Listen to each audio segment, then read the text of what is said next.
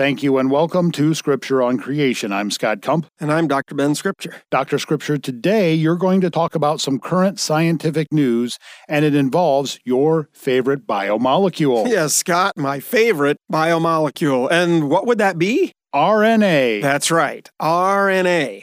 But do you know what RNA stands for? Well, I've been around you long enough, so I do know what it stands for. It's ribonucleic acid, RNA. Well said.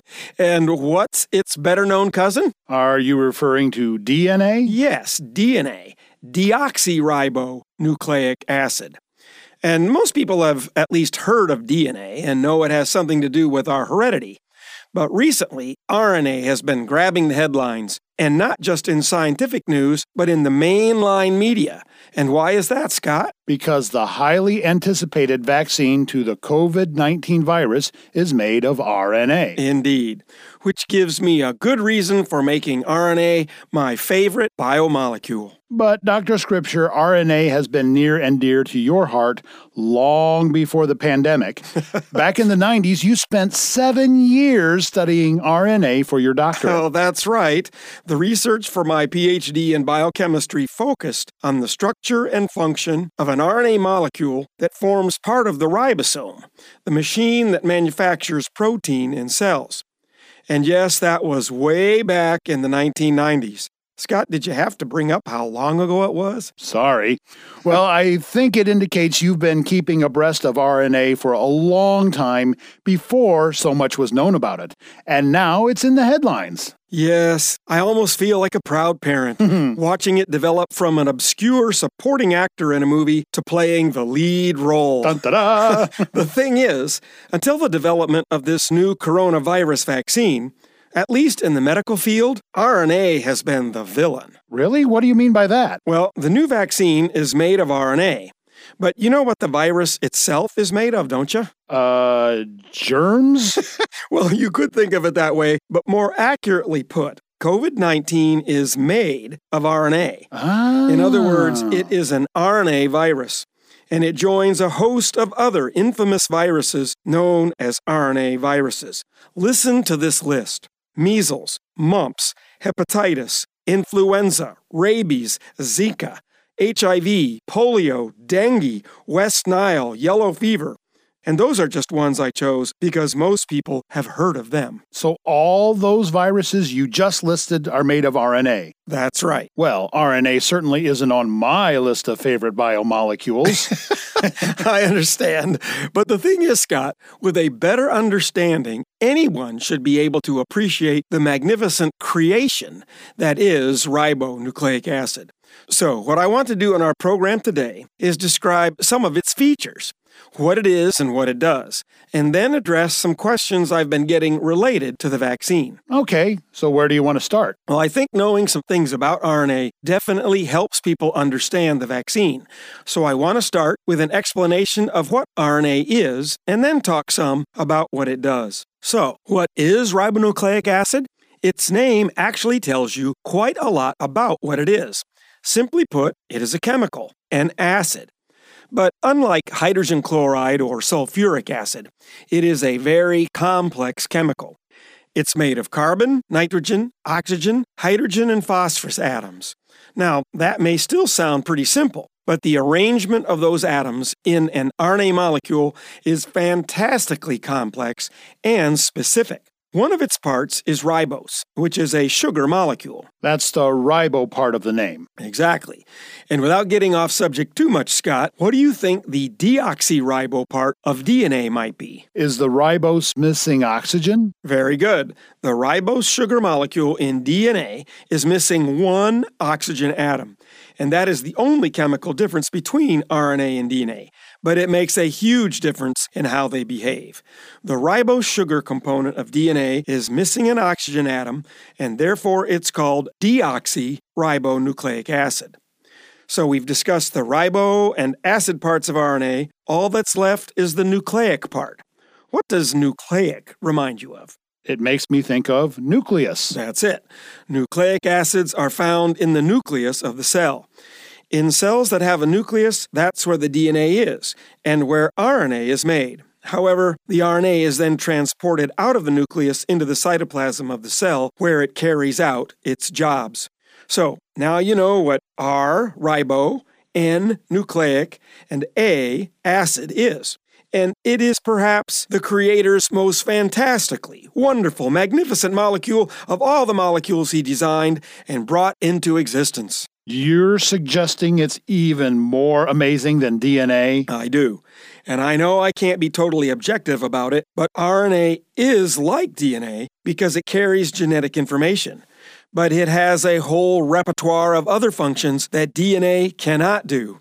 And it's because RNA can form lots, in fact, an infinite number of shapes, that gives it the ability to carry out numerous functions DNA doesn't. There's a simple, profound statement in science that I find extremely helpful when trying to explain the different abilities various molecules have, and it's this: structure determines function. And the illustration of that principle that I like to use is the difference between a hammer and a shoe. Scott, have you ever wanted to drive a nail into a wall and you didn't have a hammer nearby? Sure. It seems like the right tool is never around when you need it. Exactly. The right tool. But then, did you try using your shoe to pound the nail in? Maybe. How'd that work? Well, after a few whacks and a few bruises, I did get the nail pounded in. Sort of. Yes, and I've done the same thing. But the point is, a hammer would have worked way better. Why? Because the structure of the hammer gives it its ability to function much better than the heel of a shoe, which is made to do something else. So in biochemistry, hundreds of thousands of different molecules have different shapes, that is, structures, that enable them to do all kinds of different things. They carry out different chemical reactions, they produce different signals, they form structural gridworks. It's marvelous what biomolecules can do. But each one has to be a precise shape to carry out its function. Now, the shape of DNA allows it to carry information that instructs the cell how to make other biomolecules. But as fantastic as that is, the overall shape of DNA is relatively inflexible. It's a spiral-shaped chain. It will bend or even form loops like an extension cord, but structurally, it's basically a long chain. Now, RNA, since it is very similar to DNA, is a molecule that can form one of those spiral chains too. But unlike DNA, it can also take other shapes, like hairpin loops and curlicues and branches like a tree, that may to us look like a tangled mess. But actually, it's those bizarre shapes that enable the RNA molecules to do things the DNA molecule simply can't do. So what can RNA do that DNA cannot? Well, for what we're going to talk about, it becomes the working copy of the information DNA carries to ultimately make a protein. And the illustration I like to use to explain that is the architect versus the carpenter scenario. To build a house, you pay the architect a lot of money to draw a blueprint, which are all the instructions necessary to build the whole house. Now, do you send that blueprint out on the job with the carpenters? No. You make partial copies of the original blueprint that just give the carpenters the instructions they need for the wooden parts of the house. So they can drop the copies in the mud, spill coffee on them, it doesn't matter. It's easy to make more copies. In other words, the copies are disposable. Exactly. Well, the DNA is like the original blueprint.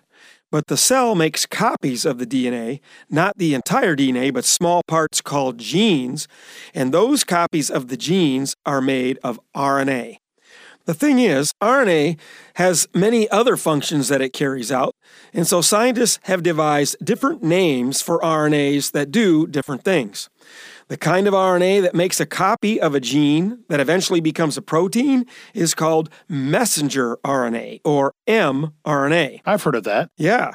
So a messenger RNA molecule is made in the nucleus, and then it's transported out into the cytoplasm of the cell, where the protein-making machine I mentioned earlier, the ribosome, reads the message carried by the mRNA and synthesizes the protein whose instructions were originally carried by a gene in the DNA.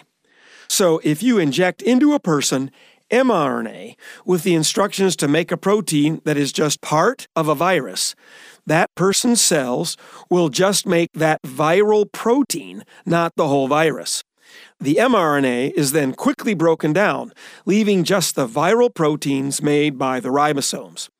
The person's immune system will then make antibodies against that protein.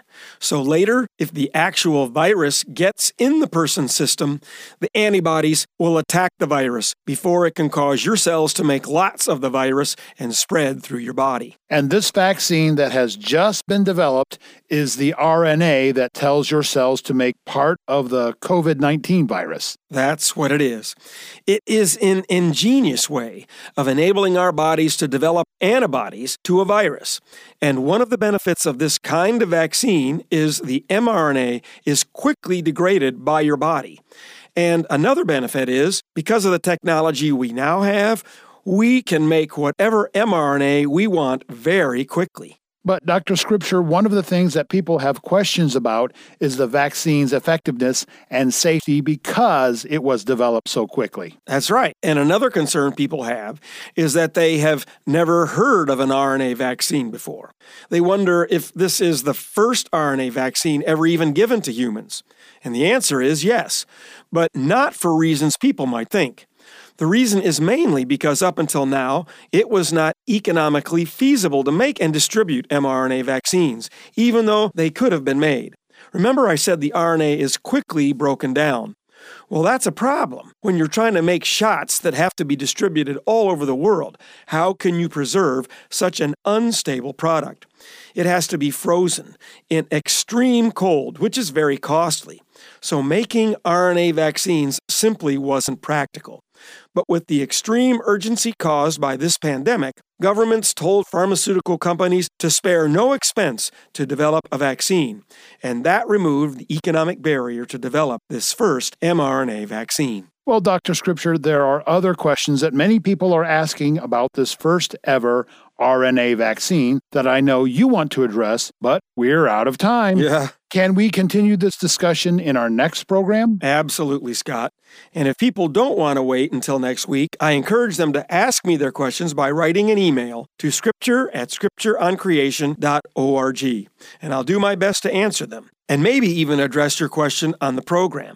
But to conclude, in our program today, I have said very little about the one responsible for this most amazing molecule we call ribonucleic acid. And it's not Pfizer or Moderna, the developers of the vaccine. That one is the creator of all things, the Lord Jesus Christ, who not only created the fantastic biomolecules like proteins, DNA, and RNA that make life possible, he created these minds which we use to discover the wonders of his creation. And so when it comes to the things our Creator has done, we can say with Moses, his prayer in Deuteronomy 3:24, O Lord our God, thou hast begun to show thy servant thy greatness and thy strong hand. For what God is there in heaven or on earth who can do such works and mighty acts as thine? And that's not what I say, that's what Scripture says.